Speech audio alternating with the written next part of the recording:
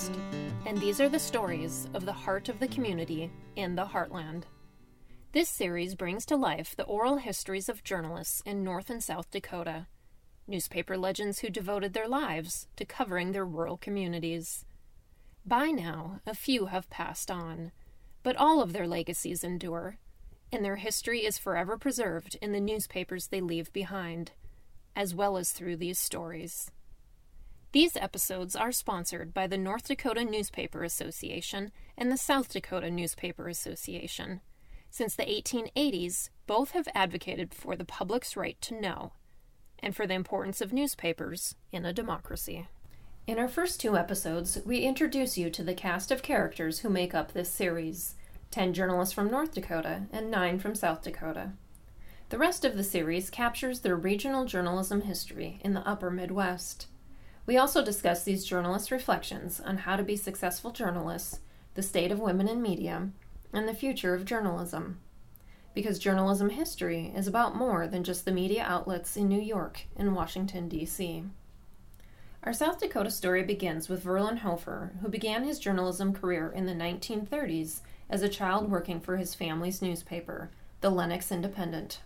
My parents were Edward and Cora Hofer, and they operated this little newspaper in Davis. They bought that about a year before I was born and moved there in Canton. And then they continued to operate that newspaper until, well, I'll give you the exact date, September 13th, 1928. Fortunately, they had gotten the newspaper printed and mailed, and then I caught a train to go to the state fair in Huron. And just hours after they left Davis, a tornado completely wiped out that town at that time. And their house was destroyed, and the print shop was wrecked. Everything was gone. So and then starting all over again. So and my dad managed to scrape enough together and borrow enough, and however he did it, to buy the newspaper in Lennox at that time, because it was for sale, and it just kind of worked out. So I've lived in Lennox ever since then. He would carry on the family tradition, but with a few notable journeys along the way. Soon after graduating high school, Hofer was drafted into service during World War II. While sailing to Europe, he helped put out issues of the ship's newsletter. His military service resulted in his receiving both a Purple Heart and a Bronze Star. We explore this service in a future episode. After the war, Hofer resumed working alongside his father at the Independent. At the time, about 1,200 people lived in the town. That was the best times. As far as economics are concerned, from the early 50s to the end, to the early 60s. I'd say that was the best decade we had for our local newspaper. Lots of advertising. Hofer became full owner of the paper in 1983. He also operated the family printing business, Showprint, which specialized in carnival and fireworks poster printing. He sold the Independent in 1992, but continued to write a column for the paper long into his retirement. Wayne Lyford's ties to newspapers also date back to the 1930s. He fell in love with printing and newspapers during a Boy Scout project. And my Boy Scout leader was a printer. And so he took me down to the print shop and set me up for getting a merit badge in the scouting program. And I liked it. I fell in love with being able to put ink to type and see what happened. So I got interested very definitely interested in printing business. and I was only 12 years old. After college, Lyford began his journalism career in Iowa. Shortly after, in 1950, the Army called upon him to serve in the Korean War. Overseas, he became a war correspondent, writing stories about soldiers for publication in their hometown newspapers. We discuss this further in our military episode. Lyford eventually became owner of the Flandreau, South Dakota newspaper. He remembers well the technology of his early years in the business. Well, it was letterpress. You know what letterpress is? It was okay. It was all handset type except on linotypes. So headlines were printed from what they called foundry type. Type was about an inch high, and it was in cases, in drawers, and you had to pick letters out of the drawers to form the headline. His wife Dorothy worked alongside him as a bookkeeper and assisted with society news and proofreading. Lyford retired from the paper in 1987. The series also features Dale Blagan, who has strived to bring a strong editorial voice to his community and push for open government throughout his decades in journalism. Well, in our home, we always had a newspaper. We didn't have much in the way of money or anything else, and in some ways, we were maybe a little backward. We didn't have, out in the farm, we didn't have running water. Even in town, we didn't have running water. My parents didn't get plumbing until, I think it was 1968 or 9, somewhere in there. But we always had newspaper. In 1977, he bought the De Smet News, in a town best known for its ties to Laura Ingalls Wilder and her Little House on the Prairie books. I always liked to relate what was new to others, and journalism really offers the opportunity to learn something new nearly every day. You come into work and basically start with a blank slate, and by the end of the day you've put together something that you didn't know at the beginning of the day. You get to talk to people that you probably wouldn't talk to otherwise, learn things from them that you probably wouldn't otherwise, and it's really gratifying. And it's gratifying to record what's going on in life and leaving a historical record of what your community has been and become and will be and so forth. In 1984, he purchased the Lake Preston Times. Blagan has also served on the South Dakota Newspaper Association's First Amendment Committee. Throughout my career, I've been an advocate of open government, and that probably is, in one sense, the most frustrating thing that I've ever been involved in. We've basically pushed and done everything we can to try to open South Dakota government, and we've made very minuscule movement forward. This state is closed up like most states are not. People in South Dakota seem to think what their government does is not any of their business when it really is, and they really don't think about access until there's something they really want, and then find, lo and behold, they can't get it. As we've got laws and rules and interpretations that really shut a lot of information off. But on the other hand, it's been a real pleasure to have worked with other publishers and editors across the state to try to move that whole openness issue forward. On the western side of the state, Tim Gallego has made significant progress for Native American communities across the country through his journalistic and publishing endeavors. In creating the Lakota Times, Gallego gave a voice to Native Americans and addressed critical issues on the reservations. I started the Lakota Times at the same time that Shannon County, where Pine Ridge is located then, at a time when the interest rates at the banks were almost 20%. Shannon County had just been proclaimed the poorest county in America. So if I knew anything about business, I would never have done anything that was many people thought was very stupid. But I started the paper and with the $4,000, and our first publication came out on July the 1st, 1981. I think the proudest day of my life was when I took the papers to the printer, got it printed, took it out and delivered it myself to all the stores and talked them into carrying my paper. Persistent through threats to his newspaper office, Gallego stayed motivated and encouraged his employees to continue to report what was necessary to serve members of the community. It was their paper. For the first time in their history, they had a voice. They had a place where they could express their opinions. They had a paper that carried a lot of the good news that was going on.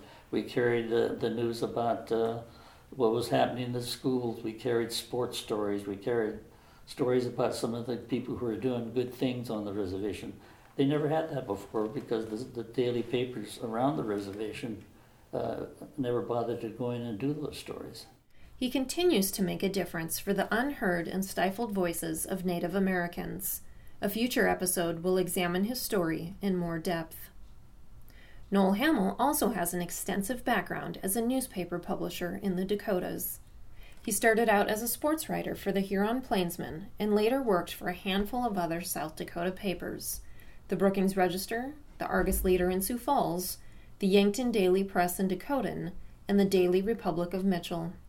Well, you spend a lot of time worrying about advertising revenue. So I would always go out of the office and make calls on key advertisers,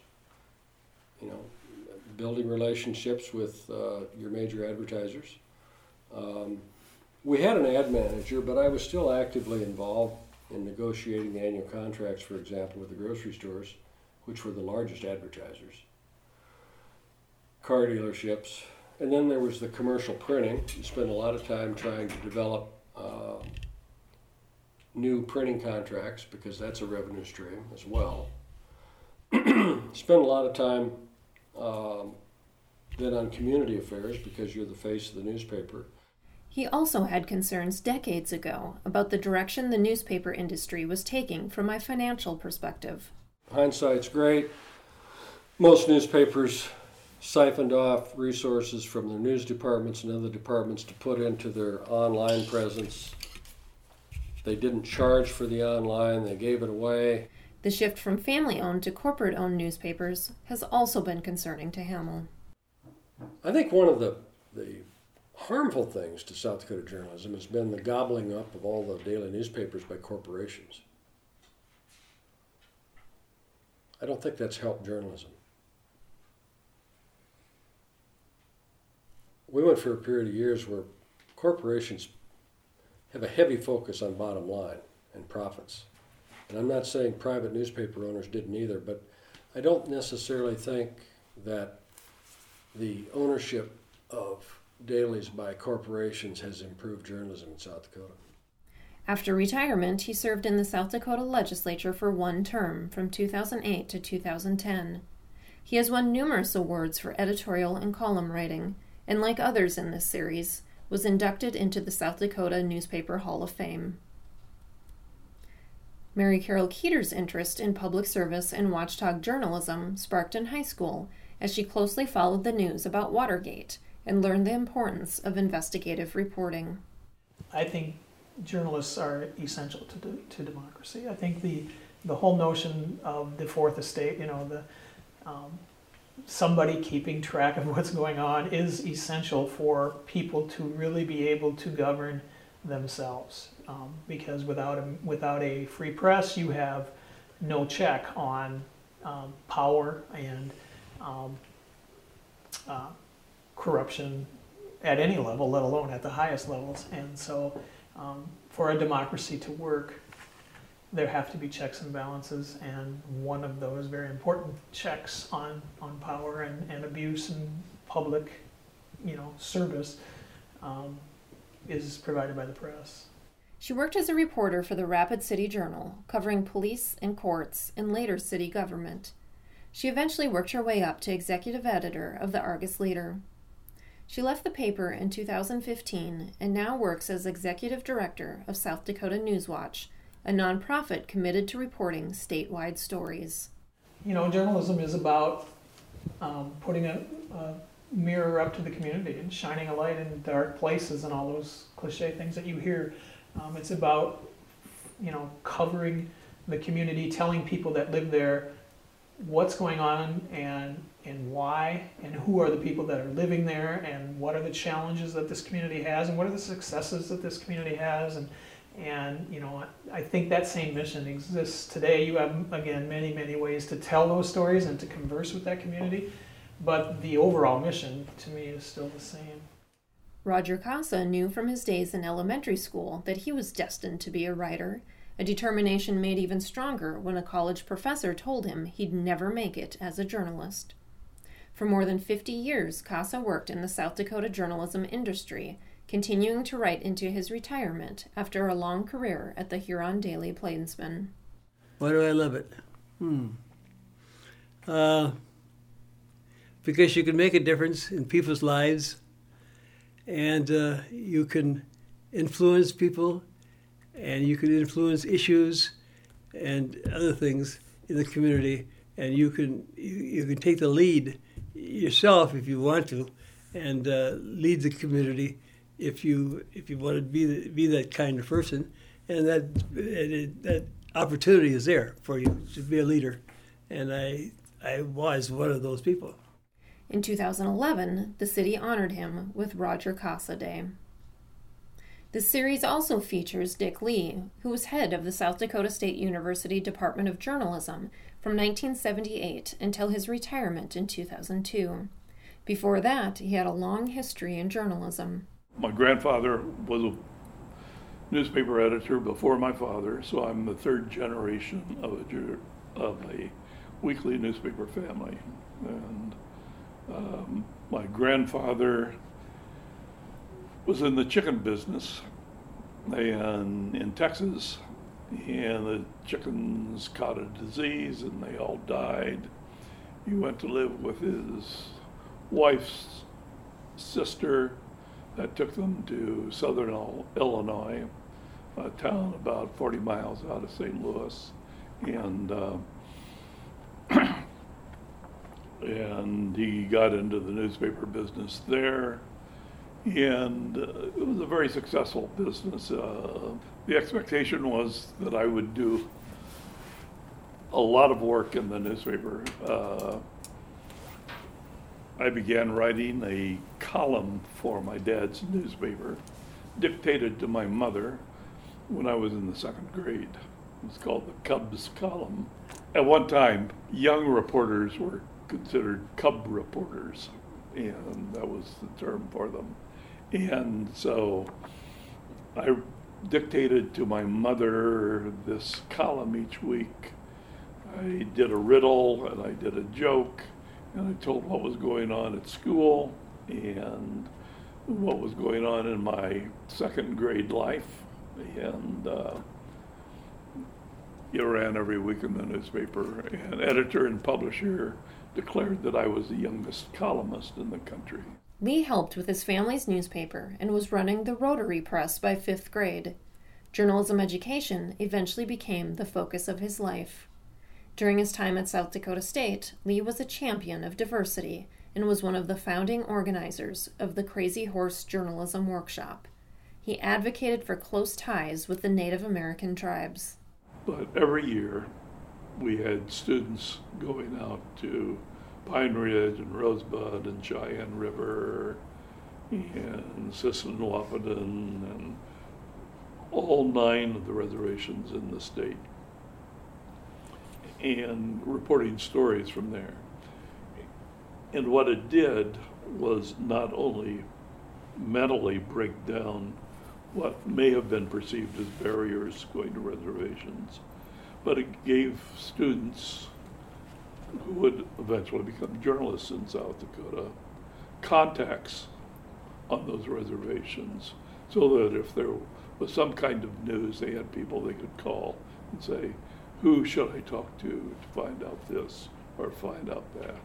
And our students subsequently in South Dakota have been extraordinary people in covering Native American affairs. Lee also taught at the University of Maryland and Southern Illinois University, Edwardsville, during his career. Finally, the series features Jack Marsh, who spent 27 years working for various Gannett newspapers. In 1992, he became executive editor of the Argus Leader and received a note from legendary Gannett CEO Al Neuharth. One of the first notes I got, may have been the very first note I got, was from Al Neuharth. And Al Neuharth said, Al Neuharth by that time had retired from the Gannett Company. He was chairman of the Freedom Forum, a foundation that he had taken over. And he simply said, welcome to the sacred soil of South Dakota. This is my home state. I hope that we can stay in touch. Good luck. It was a turning point in what would become a long partnership. Between 1998 and 2014, Marsh served as president and COO of the Al Neuharth Media Center and of the Freedom Forum Diversity Institute. He has long been an advocate for the First Amendment and diversity initiatives.